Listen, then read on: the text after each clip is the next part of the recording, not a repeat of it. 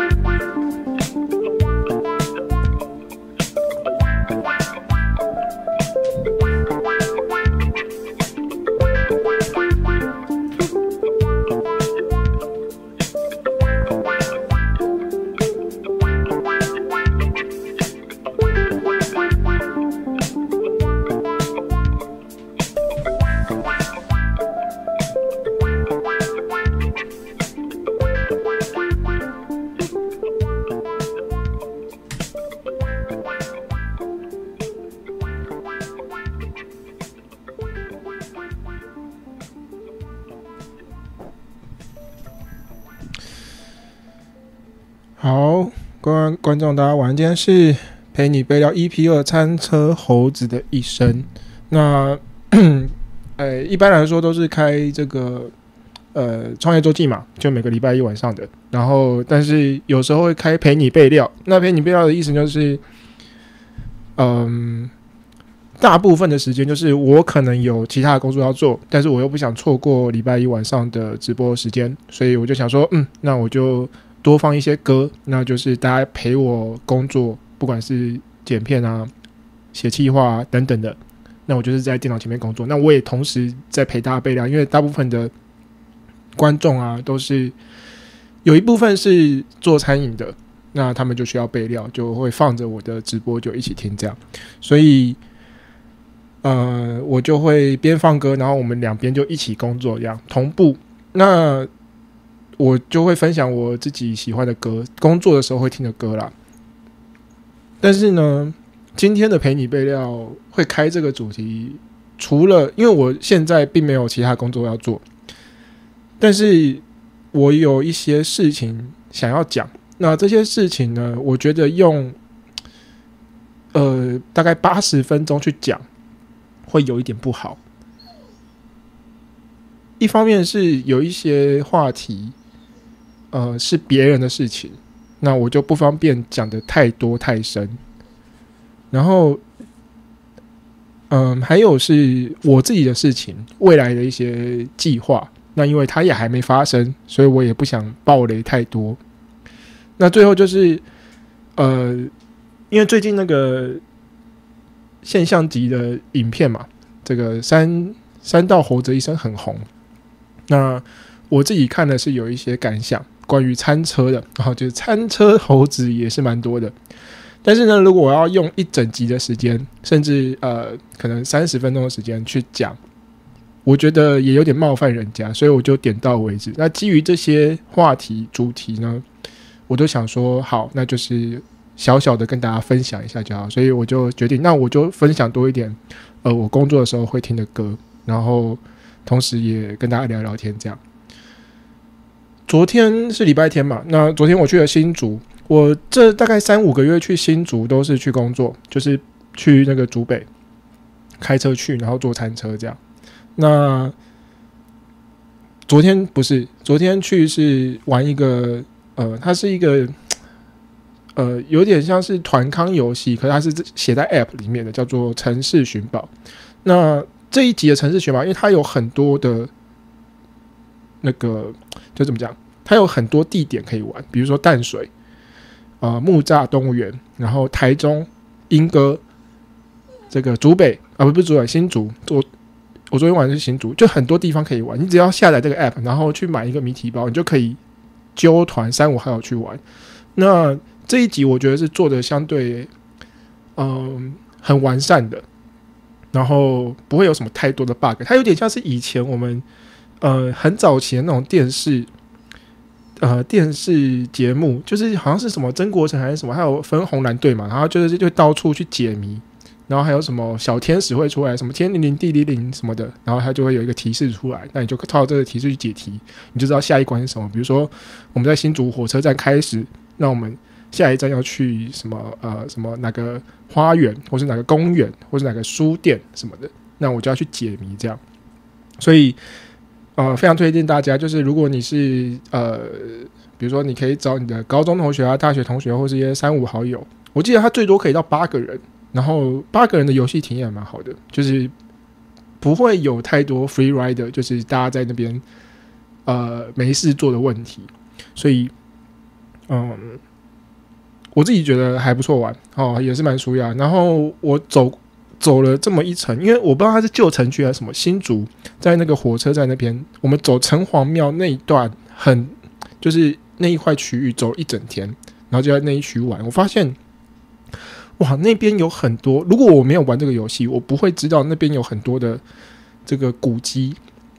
这种应该说古厝，或者是很老很老的楼，那个楼是有历史意义的，或是有一个什么牌坊，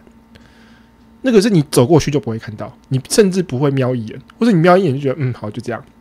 但是因为那个牌坊，我需要在那边解题，因为那个牌坊有对联，那个对联是要拿来当我们的解题的提示的，所以我就会在那边看这个以前留下来的什么，我觉得这个蛮好的，就是可以让大家留意一下这个身边有哪些古色古香，可是平常不会注意到的这些事物。这样，嘿，尼勇，先说狗狗也太上相了吧？狗狗已经很久没到我们的直播来了，因为跟室友住一起嘛，所以有时候狗狗就会那个开门出去走进走出的。那因为我直播会讲话，我不想吵到室友，所以我就通常都把它关在门口。不过我刚刚把它关门口的时候，我出去拿个东西，发现它这个趴在门口等我，想说好了，那今天让它进来。不过它等一下如果要出去的话，我也没办法，对吧？大概是这样。那今天就是跟大家轻松的聊聊天了。那如果你是在备料的朋友的话，你也可以这个边听歌，然后我备料这个系列我会放一些比较我喜欢的歌，流行歌，然后跟大家分享。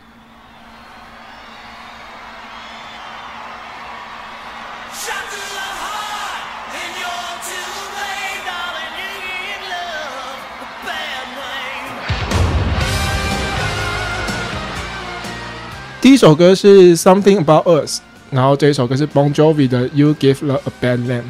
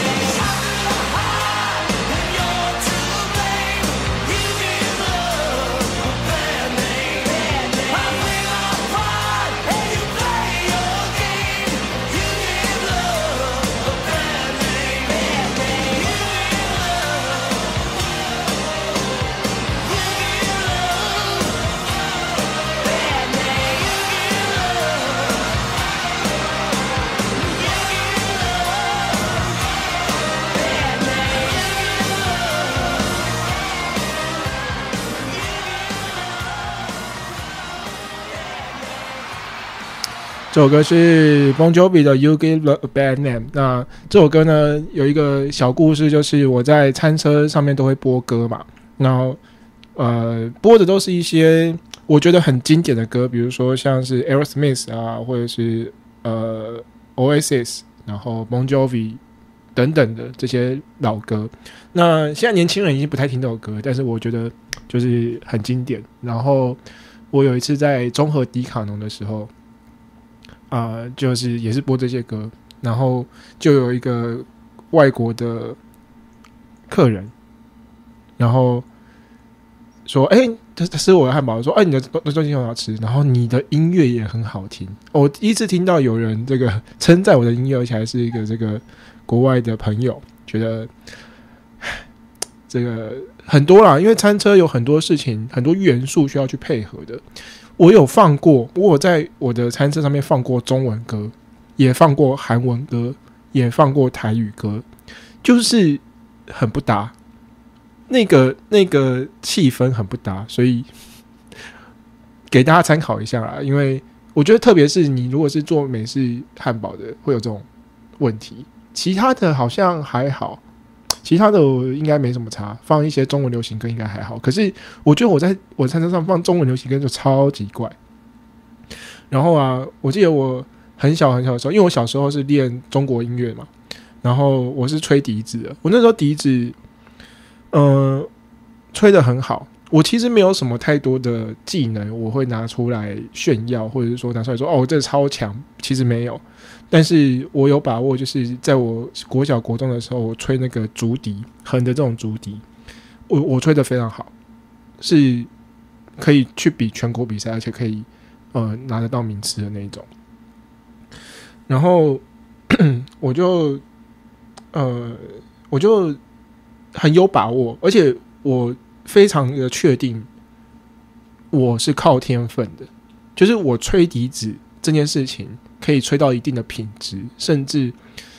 是乐团的首席，或者是可以当到团长，然后去比全国赛拿名次等等。我很确定是靠天分，因为我几乎不练习，我没有在家里练习过，因为我觉得很吵，而且我不想给我爸妈听到我在吹笛子。那在学校的时候，因为学校通常就是团练嘛，或是组练，我就是也不练习，我就是靠先在脑内模拟一下，然后就在那边吹，然后吹完就 OK， 然后就等其他同学把这些东西练好，我就在旁边纳凉这样。所以我几乎没有做什么努力，我就是靠天分。可是这个天分没有办法支撑到可能高中以后，没有办法支撑我到我真的要走这条音乐路，因为我在前面的5年7年都没有练习的习惯，所以一直到真的要认真的去准备。因为这个世界上对音乐对国乐有天分的人不会只有我一个嘛，当大家都很有天分的时候，比的就是努力，但是我没有努力的习惯，所以到最后我就会被比下去，后面我就会被拉开了。那我有自知之明，我就不会真的去跟他们竞争，因为我知道比不赢。但是对国乐这一块我还是蛮有把握。那当时呢有一个吹唢呐的这个学长，唢呐大家知道什么？唢呐就是有点像是西洋乐有一个叫小号，它是有3个孔的，但有点像那个唢呐，就是你会看到在比如说舞龙舞狮啊，或者一些传统庆典，会拿起来吹，然后会在叭叭叭，有点像喇叭那种，那个叫唢呐。那个是我上一届的学长，这个学长叫黄博玉，然后他是我觉得，因为我后来也有在乐团带校友，那从我以下的所有校友或是以上，我是念碧华国中，那碧华国中可能这10几年来17、18年吧，我想，或是就差不多这个年份啊，这个学长是又有天分又会努力，而且他的音乐路走得很好。我所谓的很好，就是大家不敢走音乐这条路，是因为这条路很窄，尤其是国乐，你能做的就只有去一级一流的这个职业乐团，像是台北市立国乐团，或者是国家国乐团，以前叫做这个实验国乐团，就只有这几个选择。然后你到了那个位置之后，你就疯狂的接学生，上个别课，大概就走这条路。可是台北市立国乐团一整个团大概100个人，国家国乐团一个团100个人，总共200个人，要给全台湾的学国乐的小朋友去竞争，真的太难了。所以大家就会犹豫要不要真的练音乐，因为你知道练音乐这件事情是你要专注在你的乐器上面。可能高中3年，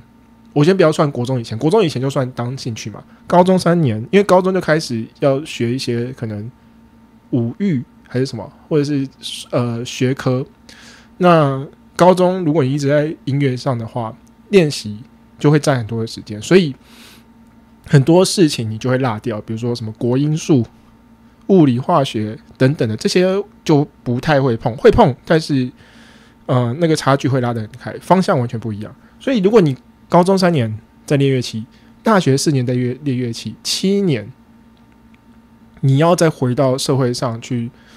不管是找工作啊，或是赚钱，我觉得如果不是走音乐的话，会有一点难。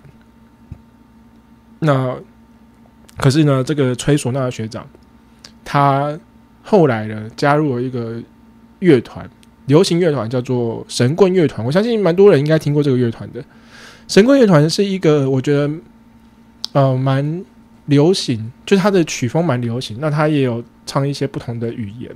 那比较特别的是，他把唢呐这个乐器加进去。其实我觉得把传统乐器加到这个音乐上的乐团不是很少，可是做得很成功的也只有那几个。那神棍乐团就是其中一个。然后这个学长就是在神棍乐团里面担任这个吹唢呐、唢呐手这个乐手。所以接下来就来听听看神棍乐团的9号公路。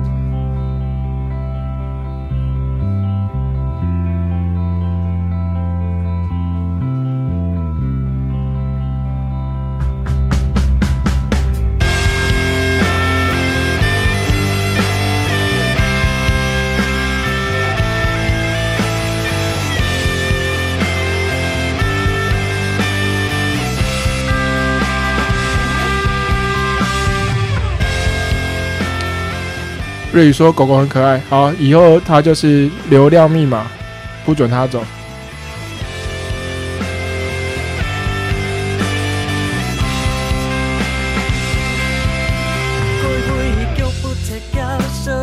太高辛苦來來去去嘅人嘅，我看唔清楚，結着過了才下，見世這個發揮要着記憶才愛，心底無意圖，愛你定愛該無助，行在兩條公路，表下心老大家，同山林共舞，我看到拍攝開朗，再去變定了，換一條老嘅路，從愛該散步。台金花嘅花圃，逢人中在跳舞，暗湧到鬧嘅風情愛相出，兩條橋好公路通過，讓你找歸處。台金花嘅花圃，逢人中在跳舞，暗湧到鬧嘅風情愛相出，兩條公路從兩概念才算把結束。腳步在腳上，發太高辛苦，來來去去嘅人嘅，我看唔清楚，結着過了才下，見世這個發揮要着記憶才愛，心底無意圖，一片應該面紅自由下的路路，一片應該面紅總係下掉滿腳，我分開了地圖，冇看到全部嘅路，了就係愛行。嘅路途，台金花嘅花圃，逢人中在跳舞，暗湧到鬧嘅風情愛相出，兩條橋好公路通過，讓你找歸處。台金花嘅花圃，逢人中在跳舞，暗湧到鬧嘅風情愛相出，兩條公路從兩概念才算把。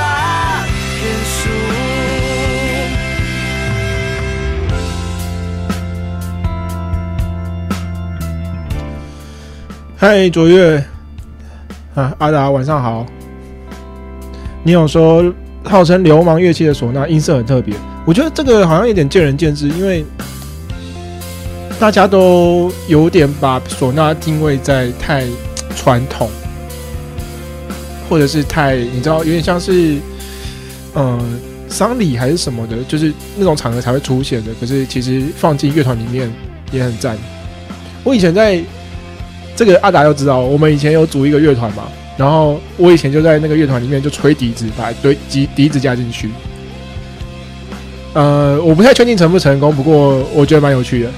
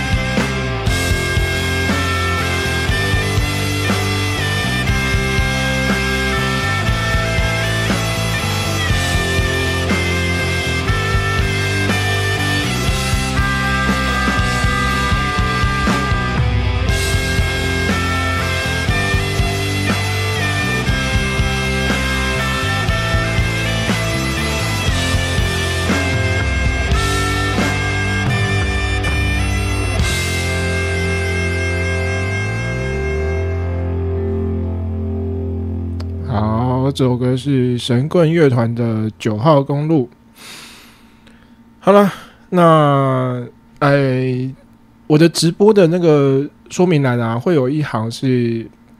疑难杂症的投稿，所以如果你有任何关于餐车还是非餐车的任何议题，阿达说白蛇传首席，对啦，以前是啊，那个就不讲了，以前的事情就不讲。这个我讲什么？哦，对，投稿。如果你有任何问题的话，你可以在上面投稿。如果我有看到的话，那我就会在上面回复大家。那有一个观众呢，他有简单的问一个问题，这个人叫 Vincent。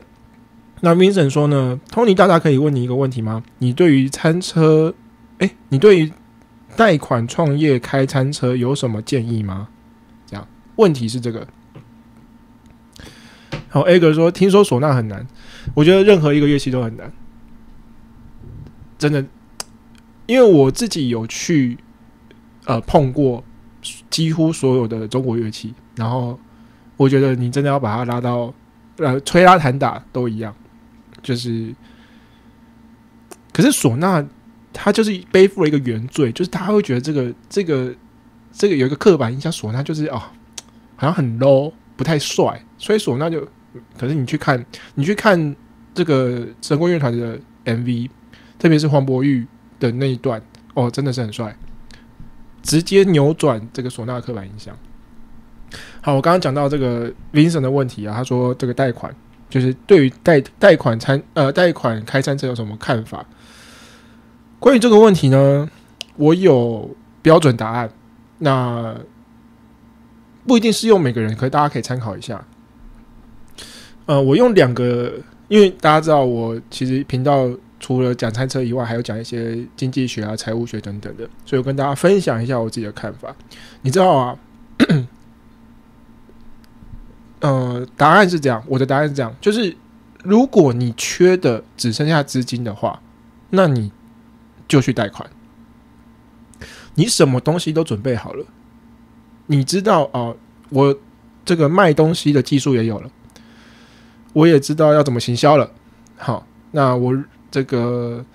什么创业计划书啊，然后预定要去哪边做餐车啊，那你也去场勘过了，也去试调过了，那你去找一下跟你卖同品项的这些餐车朋友、餐车前辈们，都做得怎么样？是不是活得下来？或者你在这个市场上有没有竞争力？这些事情你都做了，你剩下没办法做，就是你钱不够，没办法买车，没办法买设备，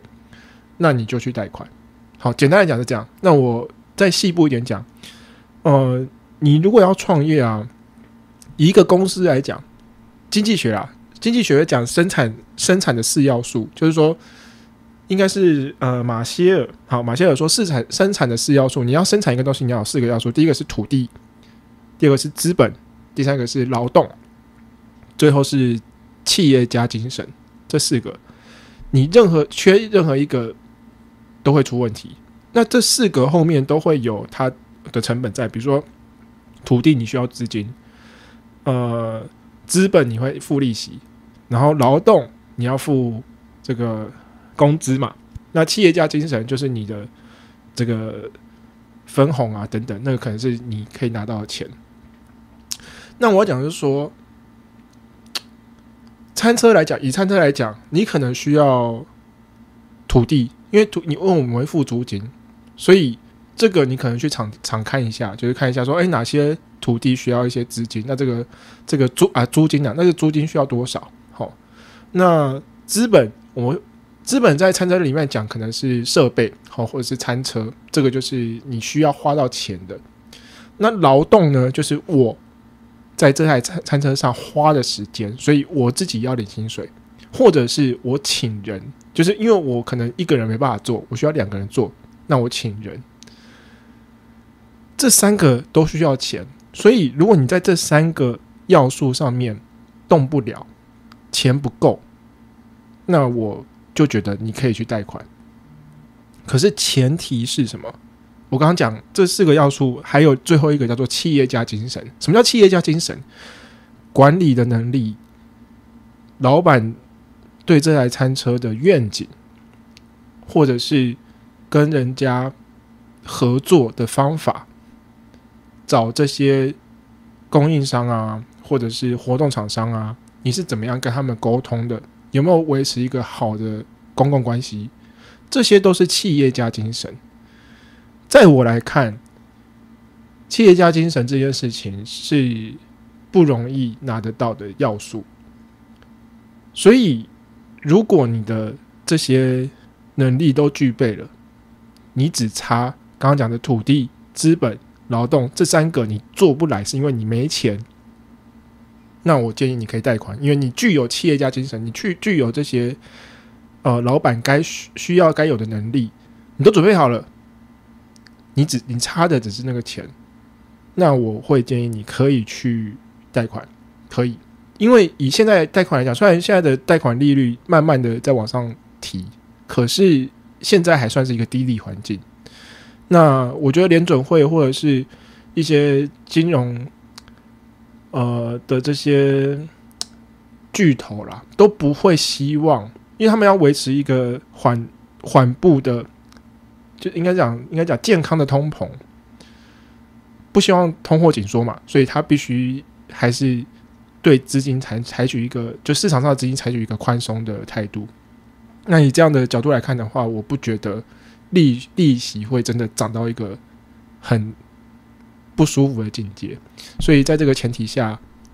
我觉得是可以贷款的。如果现在利息真的 5%、10%， 然后那你可以不用想了，你还是乖乖的先去这个企业工作一阵子，好，那再回来做，再存到足够的钱再回来做，就不要贷款了，因为利息不够友善嘛。那现在我觉得还算是低利环境，如果你的信用够好，那我觉得可以去贷款。所以刚刚讲到生产4要素，那在下一个你要想的是说，你的钱是真的不够吗？有些人啊，因为很多人来问我说，我要准备多少钱才能开餐车？我会跟你说，你要先准备6个月，这6个月的这些怎么讲？就是你要准备这6个月，你是没有任何收入的情况下，你要付房租、水电、油钱、租金等等，这些全部加起来6个月，你要把钱准备在那边，再加上你自己要开始的资金，比如说你要买车啊，你要这个买设备啊等等的，食材啊怎么保存，是不是要买冰箱啊等等的，这些钱都要准备好。所以我说启动资金加上6个月的这个你先预设完全没有客人的情况下，把这些钱加起来，如果你的手边刚好够这些钱，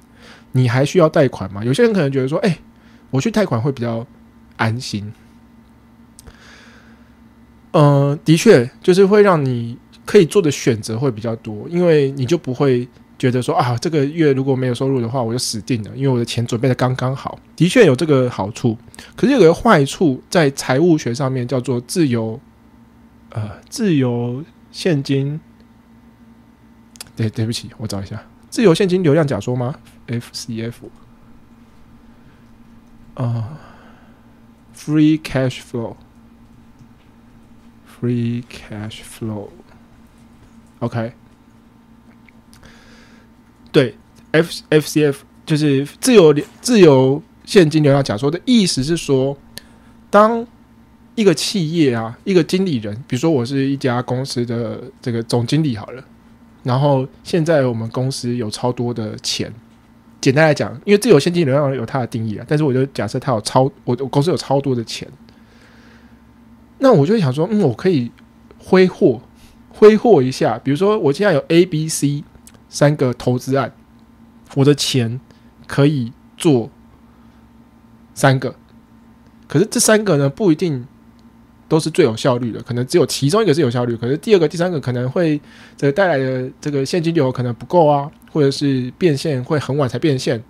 可是呢，我身上有这么多的钱，我就全做，反正钱放在那边也是发霉嘛，那我就全做。这个叫做自由现金流量。可是如果在公司里面没有这么多钱，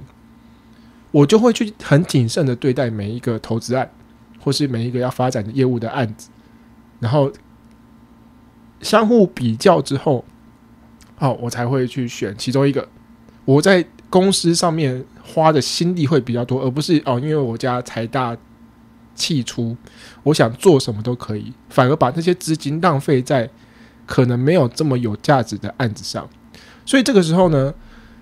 自由现金流量，因为贷款也是一个这个公司的自由现金，所以这个自由现金如果过多的话，其实以股东的角度来看，他看这个经理人就会觉得你会不会乱花钱？如果你家里没钱的时候，你就会每一分每一毫都会很计较要怎么样去运用嘛。可是如果你今天是一堆钱，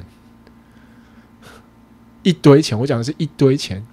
那你可以想做什么都可以，你可以全台跑透透，找了这500多个里长，然后到处开这个晚会，到处去撒这个媒体资源，你想做什么都可以，你可以选总统都可以。可是那个钱有没有用到最有效率的点上，其实不容易。所以给你一个参考，就是如果你的资金已经有一个水准了，你要再贷款去拿更多的钱不是不行，可是你要想它其实有副作用。那以我自己来讲，其实最好的例子就是在去年的这个时候，大稻埕烟火节刚结束，那个大稻埕烟火节是我去年要参加一个非常重要的活动，可是我在车子在活动前1个月引擎坏了，整台车要报废。那个时候我就只能选择贷款，因为它是突发起来的意外。然后我也很确定，我现在缺的只有1台车，我的监台也有，瓦斯、设备、冰箱，甚至我的商业模式，我培养够多的客人了，我在市调什么都已经做好了，我已经 run 了1-2年了。我现在缺的就是1台车，所以我很有足够的把握，就是我只要贷款去买这台车，是可以那个营运资金是可以进来的，不用担心。可是如果你是要刚开始创业的话，我建议你会先把我刚刚讲的这些要素都先准备好，尤其是企业家精神那一块，我觉得是比较重要的。这个是来自 Vincent 的问题。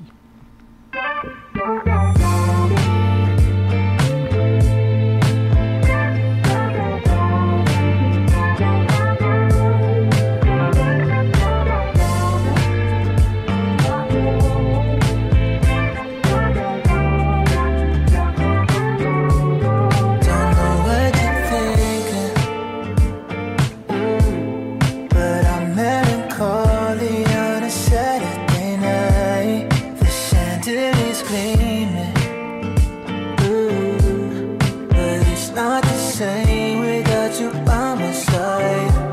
So can you just get in a Uber, say you're on the way?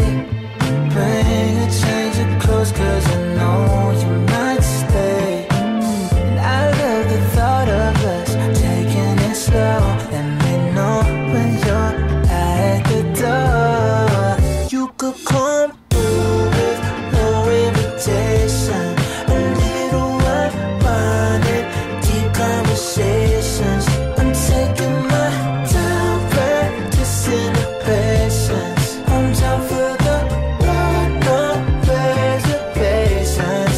Ain't no use in fighting. I know this spark is something that we both feel. The mix of perfect timing. And your dress under this light, and it's so unreal. So can you just get a little closer? Say you're gonna stay. Melt into this couch until we fade away. I love the thought of us taking it slow. Let me know when you close the door. You could come through with no invitation. A little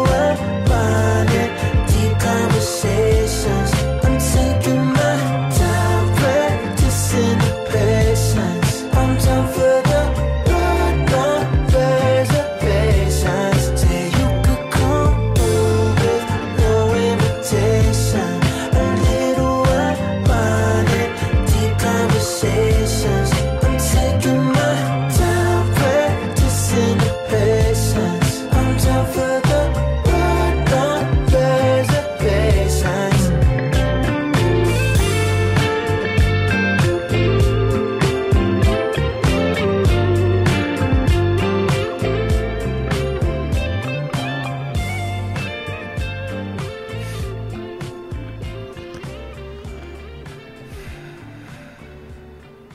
好，这首歌是来自 Jessie 的 No Reservations。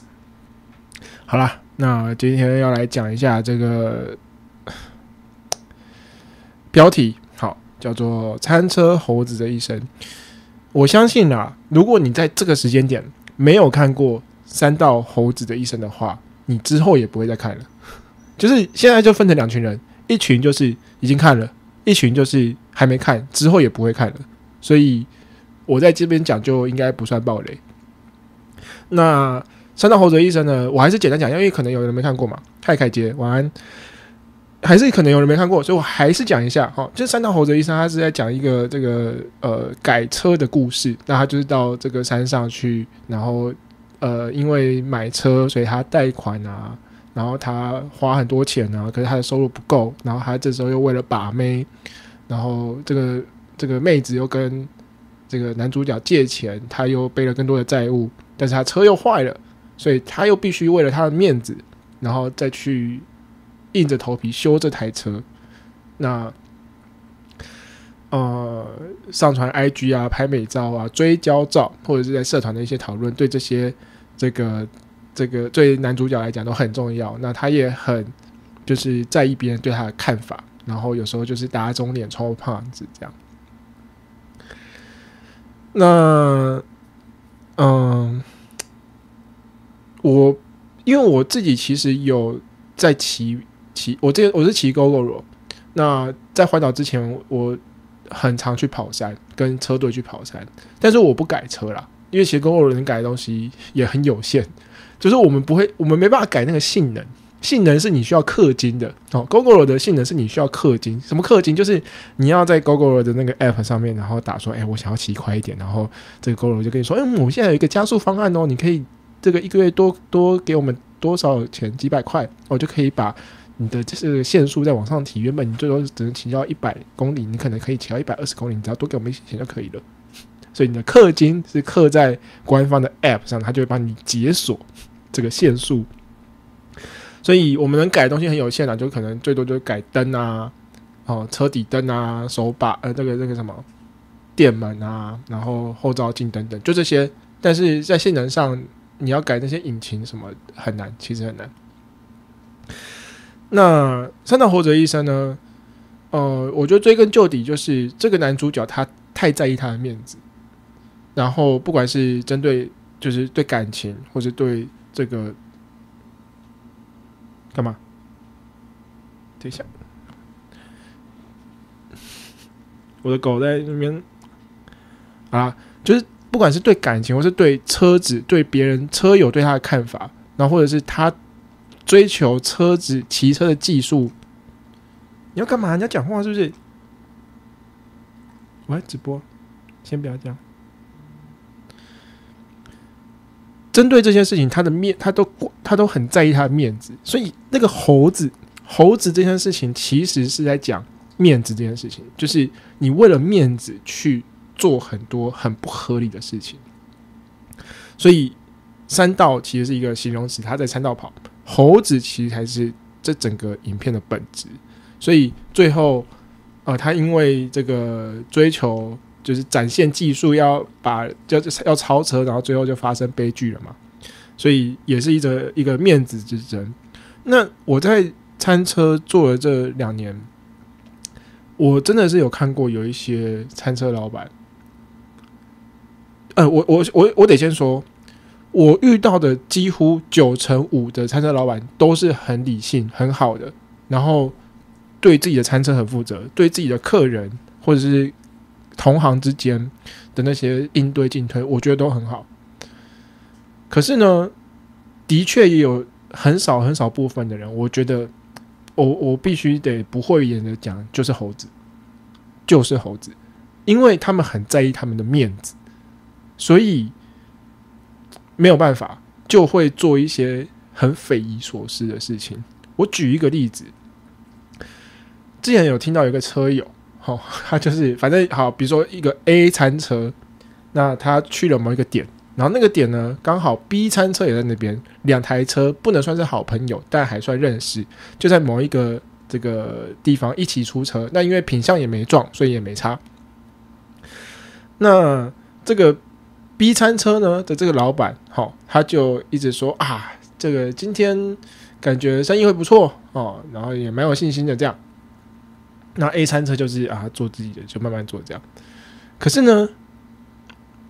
，B 餐车就一直在回报 A 餐车说：“我又赚1000了，又赚2000了，又赚3000了，这样就是每隔一段时间都说又赚多少钱这样。”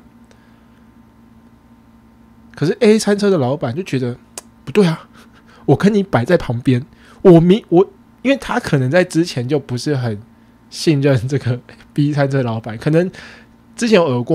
闻过，我不知道。但是呢，他其实有在算这个老板到底卖了多少。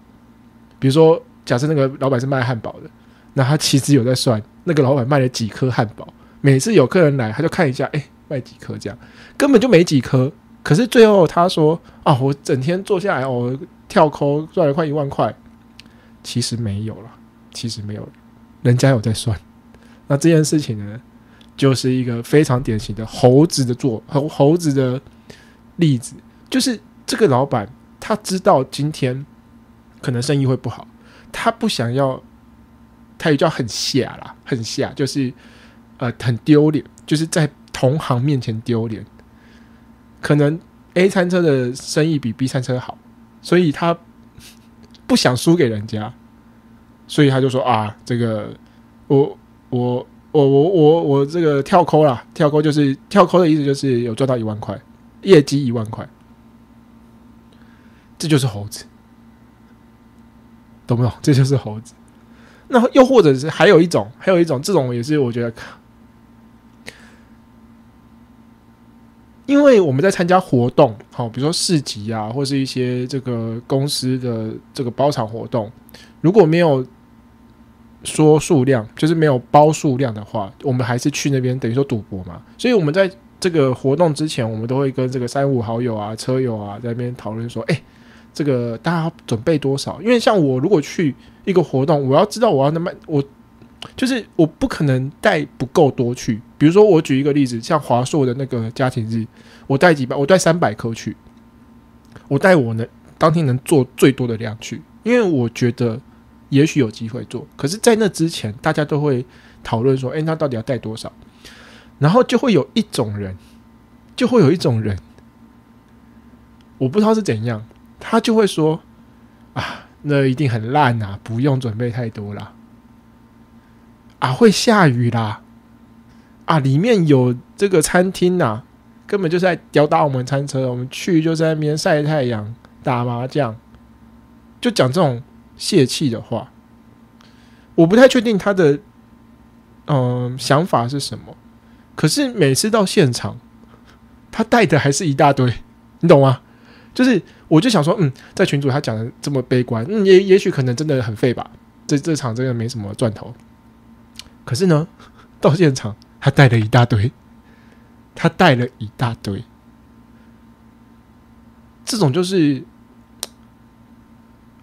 也是很猴，你知道吗？也是很猴，就是而且今年累月下来，大家都知道他就是这样子，所以大家也慢慢的就不会把他的话当成一回事。他可能是觉得说啊，先把这件事，先把这个活动先讲得很烂。那如果他最后卖得很烂，那也不是他的错，他预测成功这样子。所以我觉得这件事情，如果你是餐车老板，你可以想一下啦，就是你还是靠自己的经验，或者是曾经有参加过这个活动的人的经验，好去跟他们问一下，说你上次做大概感觉怎么样？好，那我这次才能评估嘛。但是，就是有这种真的，我还是要强调，我真的要强调，大概95%以上的餐车老板都是很理性的，对人也很好，也不会讲一些尖酸刻薄的话，也不会碰轰。可是真的，我相信山道也是一样啊，大家骑车也都是会注意安全啊，或者会量力而为。可是还是有一些人就是好面子，那餐车也是一样，所以就是希望大家啦，可以避免当成一个餐车的猴子。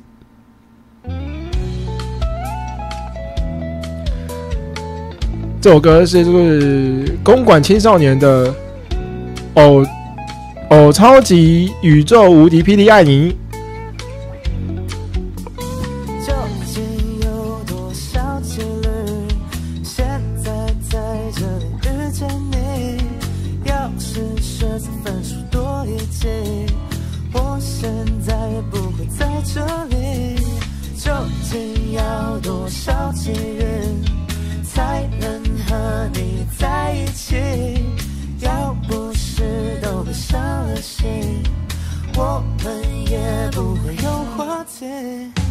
对不起，常常粗心需要你提醒，但我现在已经在慢慢改进。对不起，常常很忙没时间陪你，但还是想抽时间陪你出去。我超级走无敌霹雳爱你，我在你那里，你在我这里，我们永远一起。我超级走无敌霹雳爱你，只要能和你一起，什么都很开心。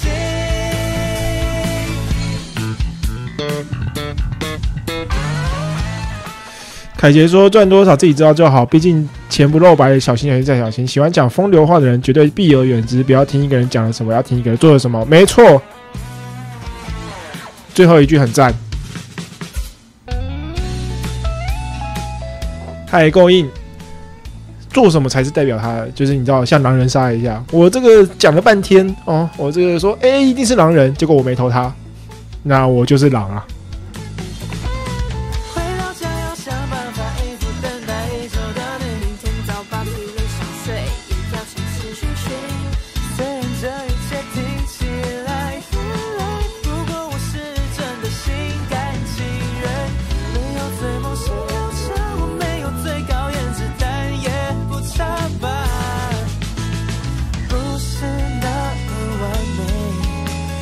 对彼此最了解。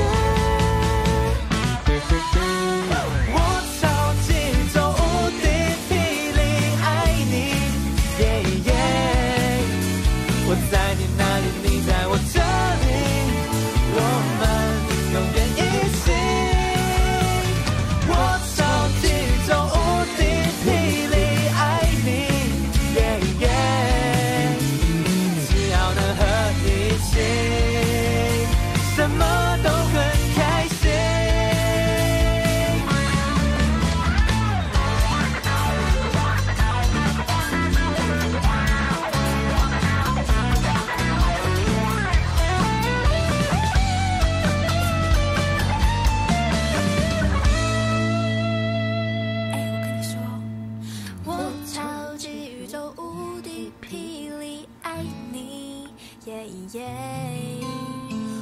你那里，你在我这里，我们永远一起。我手机中无敌迷离爱你，只要能和你一起，我只要和你一起，永远都和你一起，什么都很开心。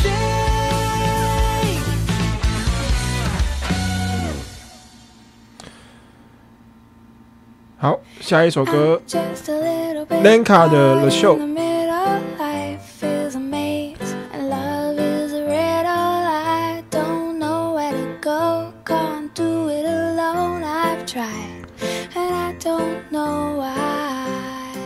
刚刚维宝嘛，维宝说羡慕跳口，维宝刚刚传了一个这个限动，是那个20鬼的限动，然后他这个限动是在做焦糖牛肉汉堡，他就是撒了那个砂糖在 cheese 上面，然后铺在菜，然后下面有一个这个汉堡面包，然后最后把汉堡叠上去。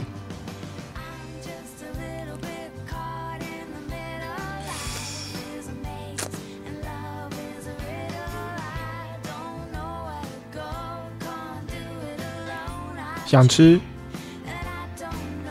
但是我不太确定这个20鬼的老板或老板娘有没有在听直播啦。不过这个过来人给你一个小小的建议，就是因为我毕竟这个小弟我也是焦糖牛肉汉堡的，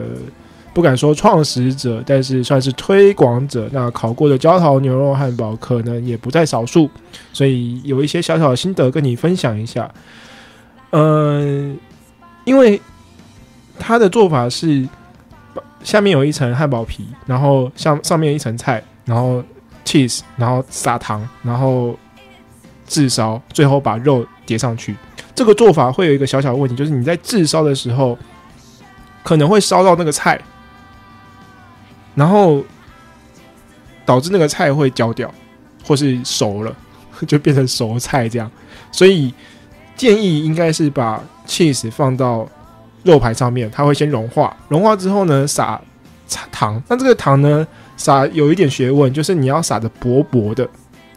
然后烧的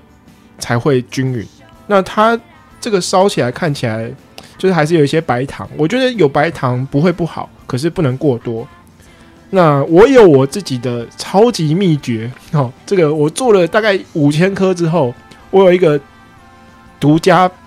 的秘诀，我可以讲吗？好啦，我还是讲一下，你要分2次撒，不能撒一次，不能一次撒完，因为你要分2次撒，你才有办法，就是分2次撒会比较薄，所以你烧的时候才不会上面焦了，下面还是白糖，懂吗？所以建议是这样子。好吧，其他的看起来很赞，很想去吃吃看。不过他们在竹南，所以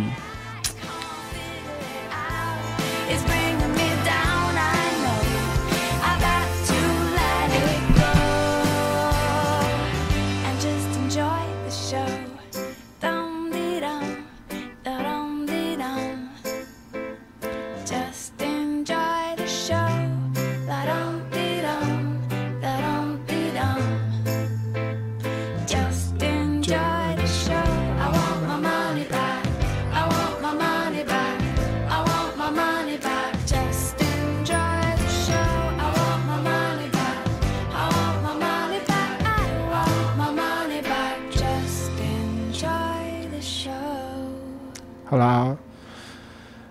再来呢，就是今天的最后一个段落。那我上个礼拜一是不是说我隔天要去台中，然后要找维宝跟咪兔吃饭嘛？那我也去了，这样，然后去一间叫做附近食堂，那他卖的是冻饭，牛肉、鸡肉桌都有哦，真的是好吃好吃，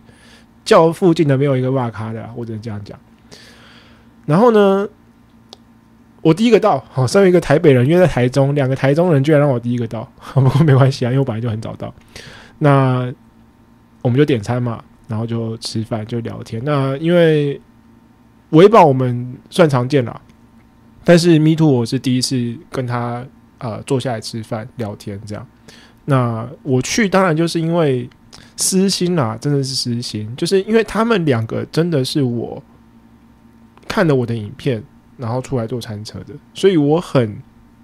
关心他们做的怎么样。那天关心下来呢，就是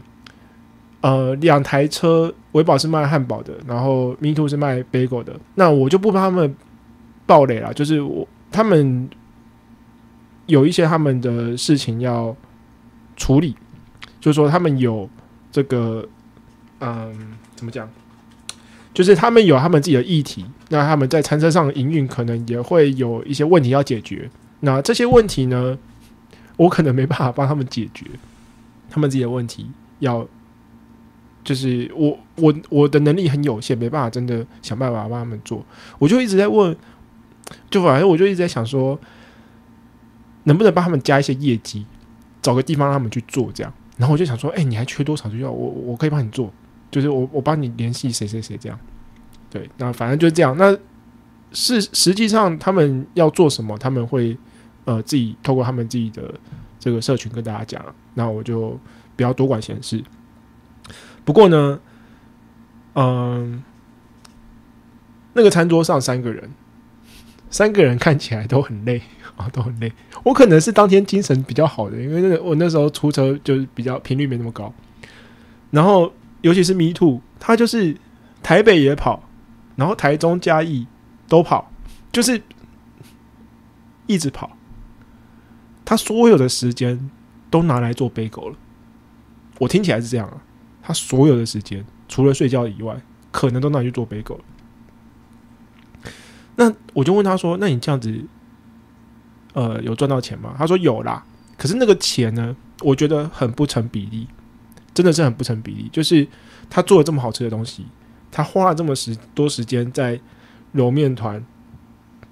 在烤bagel，我不觉得他应该要赚现在这个钱，他应该要赚的是现在这个钱的可能2倍、3倍，可能我觉得都值得。那问题在哪里？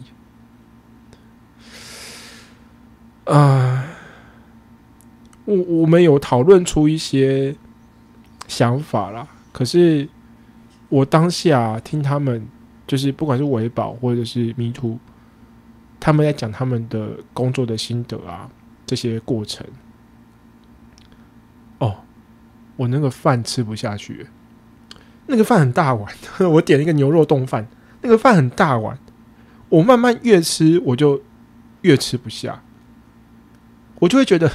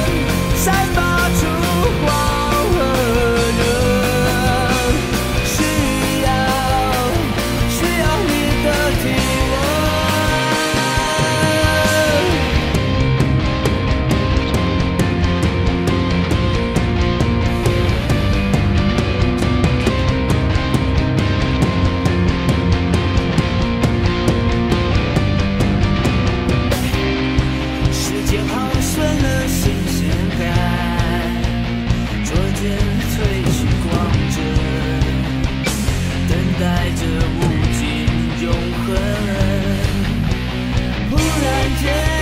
失落感在血液中扩散开来，从你松开我，从手开始。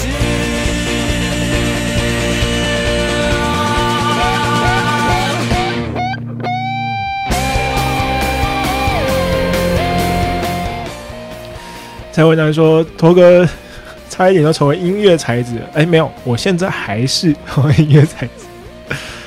好啦，刚刚就是讲不下去。我知道啦，其实我知道啦。圈圈信说，各行各业都是这样，不可能每个月都是高峰。最近也听说有些餐车不多，我知道，因为现在是淡季，我知道。可是。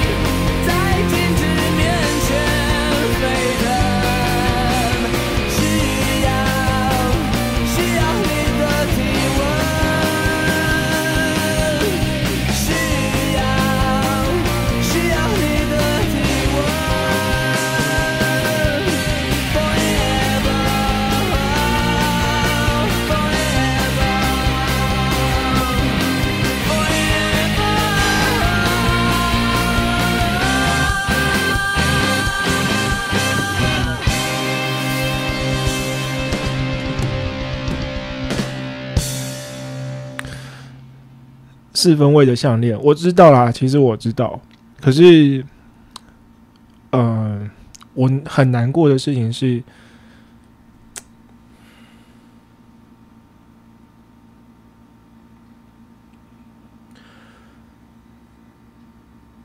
你知道以前啊，就是可能在1年前，会有一些餐车老板，会说啊，你拍这个影片，就是这个。骗人家进来做餐车哦！你看吧，现在餐车这个多的跟什么一样，什么的，就是因为你啊，这样啊，我觉得这件事情可能他们在讲的时候，可能半真半假，就是他们可能心里有这样想，但是也不是100%，可能半开玩笑这样，因为他们也是很老牌的前辈啊，餐车他们也不会赚不到钱，所以我那时候也就觉得啊，听听这样。可是你知道，我去台中的那个餐桌上，我真的觉得我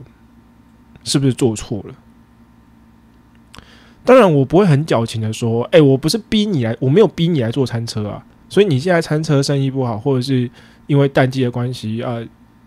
没办法，真的跟旺季的时候那么好，是我的错，我不会这样讲。但是我的确也是一个推波助澜的角色啊。那我是不是也要负责任？我觉得这个想法可能听起来很相怨，可是当我知道说他们两个现在不是一个最好的状态在经营餐车，可能很累，没睡好，或者是淡季所以赚不多，导致他们要去想其他的办法的时候，我那个饭真的是吃不下去。就是不是老板手艺不好，老板手艺很好，可是那碗饭就是我吃了很久。那我就在想说，我是不是真的不能再继续这样子？我相信会有一些观众啊，像我之前有讲，有观众看到我的影片，他就觉得啊，他不做餐车了，这个有够累，不要做，不要做。有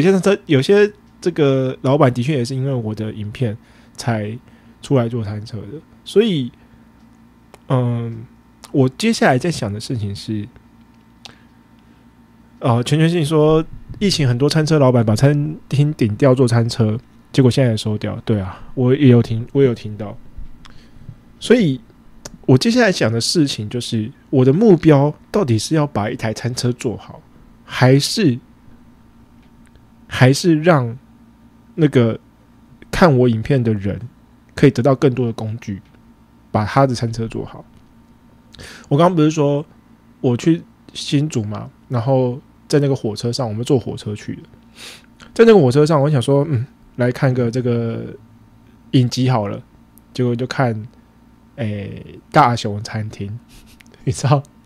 大熊餐厅是一个在讲这个餐厅里面他们要开一个餐厅，然后里面一些狗屁倒灶的事情，压力很大，出单啊什么。我看了5分钟我就看不下去了，那个 PTSD 都来了，我觉得我 PTSD， 我感觉我在餐车里面的工作啊，我压力超大。5分钟，我就觉得我不能看下去了，就觉得我好像那个压力大到我有点无法思考，所以我就你知道吗？我就打开我的 YouTube， 然后呢，不知道怎么的，我看到一个影片，那个影片叫做啥？叫做50物理读书会微积分。它是一个直播影片，看起来是一群50高中的这个学生，然后在一个黑板前面的读书会，那就有一个人拿着麦克风，然后上去解微积分，1个多小时。我看他解了好像5、6题，后面是物理我就不会。可是我以前在念大学的时候，我的微积分算是全班最好的，所以我就在那边看了，我就在车上看了1个小时。看那些学生，同一个学生在上面讲微积分，什么natural log 啊，赛微分啊，变什么啊，1加 x 的平方开根号1/1的积分是多少，就在解这些题目。我就看了1个小时，我的心得是什么？我觉得很放松，我觉得很放松。老实说，你如果直接把那个题目给我，我刚刚讲一个题目叫做我根号里面1加 x 平方1/1的积分是什么？你丢给我，我算不出来。我现在算不出来，我以前算得出来，我现在算不出来。我知道要令这个 x 等于 tangent 啦，我就不要在那边掉书袋。但是你把这个东西丢给我，我算不出来的。可是我看他解，我解得出来。就是我看他一步一步的这样子设未知数啊，然后这个怎么积分啊等等的。我看得懂，所以我就在那边看了1个小时的微积分。然后我的心得是什么？我的心得是，如果我可以当台上那个人，我不是把题目丢给你，我不是告诉大家说你可以学微积分，然后就把题目丢给你就不做了。我要做的应该是更多的，就是我要在下面解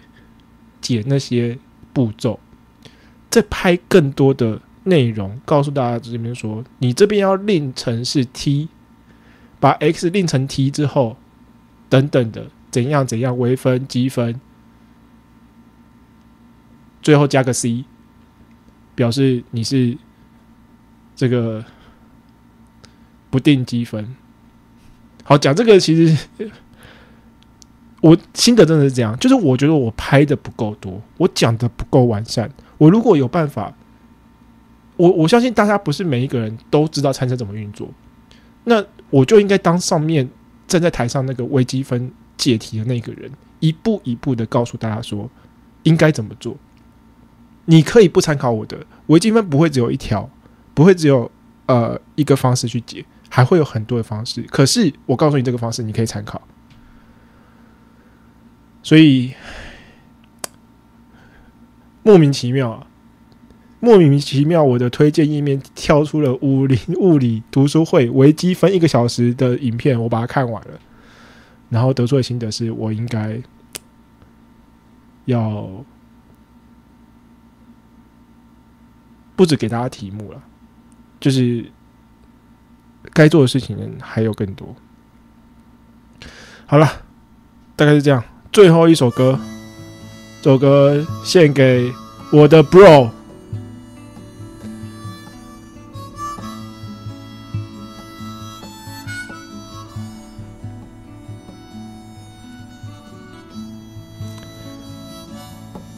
希望大家都好了，希望在那个餐桌上的3个人都可以很好。你永远不会知道我有多么的喜欢。有个早晨，我发现你在我身旁，然而你永远不会知道我有多么的悲伤。每个夜晚再也不能陪伴你，当头发已斑白的时候，你是否还依然能牢记我？有一句话我一定要对你说，遥远地方等你，直到你已经不再悲伤。I want you freedom like a bird。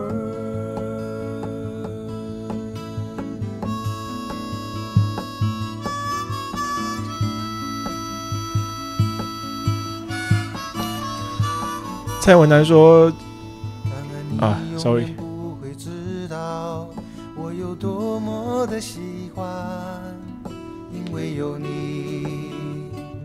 等待也变得温暖。然而你永远不会知道，我有多么的悲伤，在你心中，我还没有名字。头发已斑白的时候，你是否还依然能牢记我？有一句话我一定要对你说，我会在遥远地方等你，直到你已经不再悲伤。I want you freedom like a bird,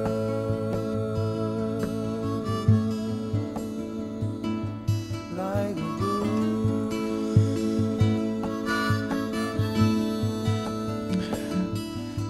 蔡文南说，其实有很多人在创业的时候，可能是不想或不能在原来的事业，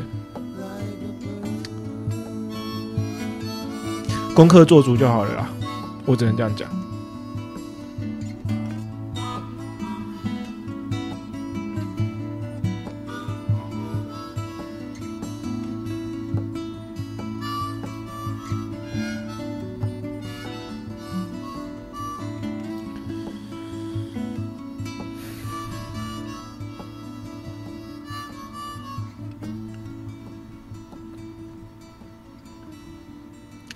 好啦，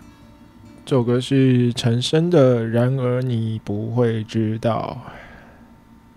给 Bro 好不好？希望我们大家都可以过得好好的。好了，那今天差不多就这样。哇，我原本想说我可以开直播水，没有水啦，没有水，就是原本想说1个小时就结束了，结果还是弄了这个100分钟。好了，那今天就差不多这样。然后，有什么需要交代的吗？差不多了吧。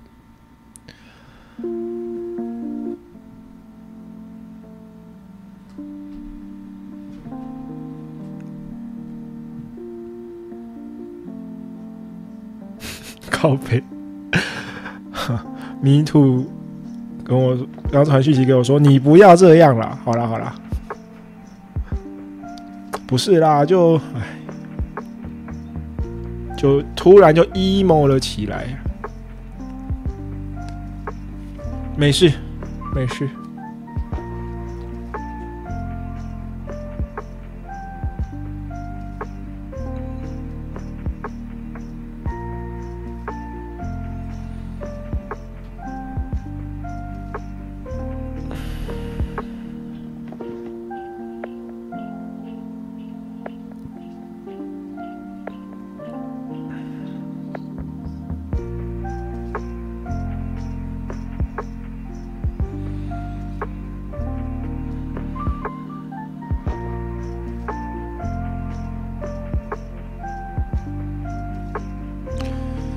又回到你说的市场决定谁能存活，对啊，但我就是很想要我的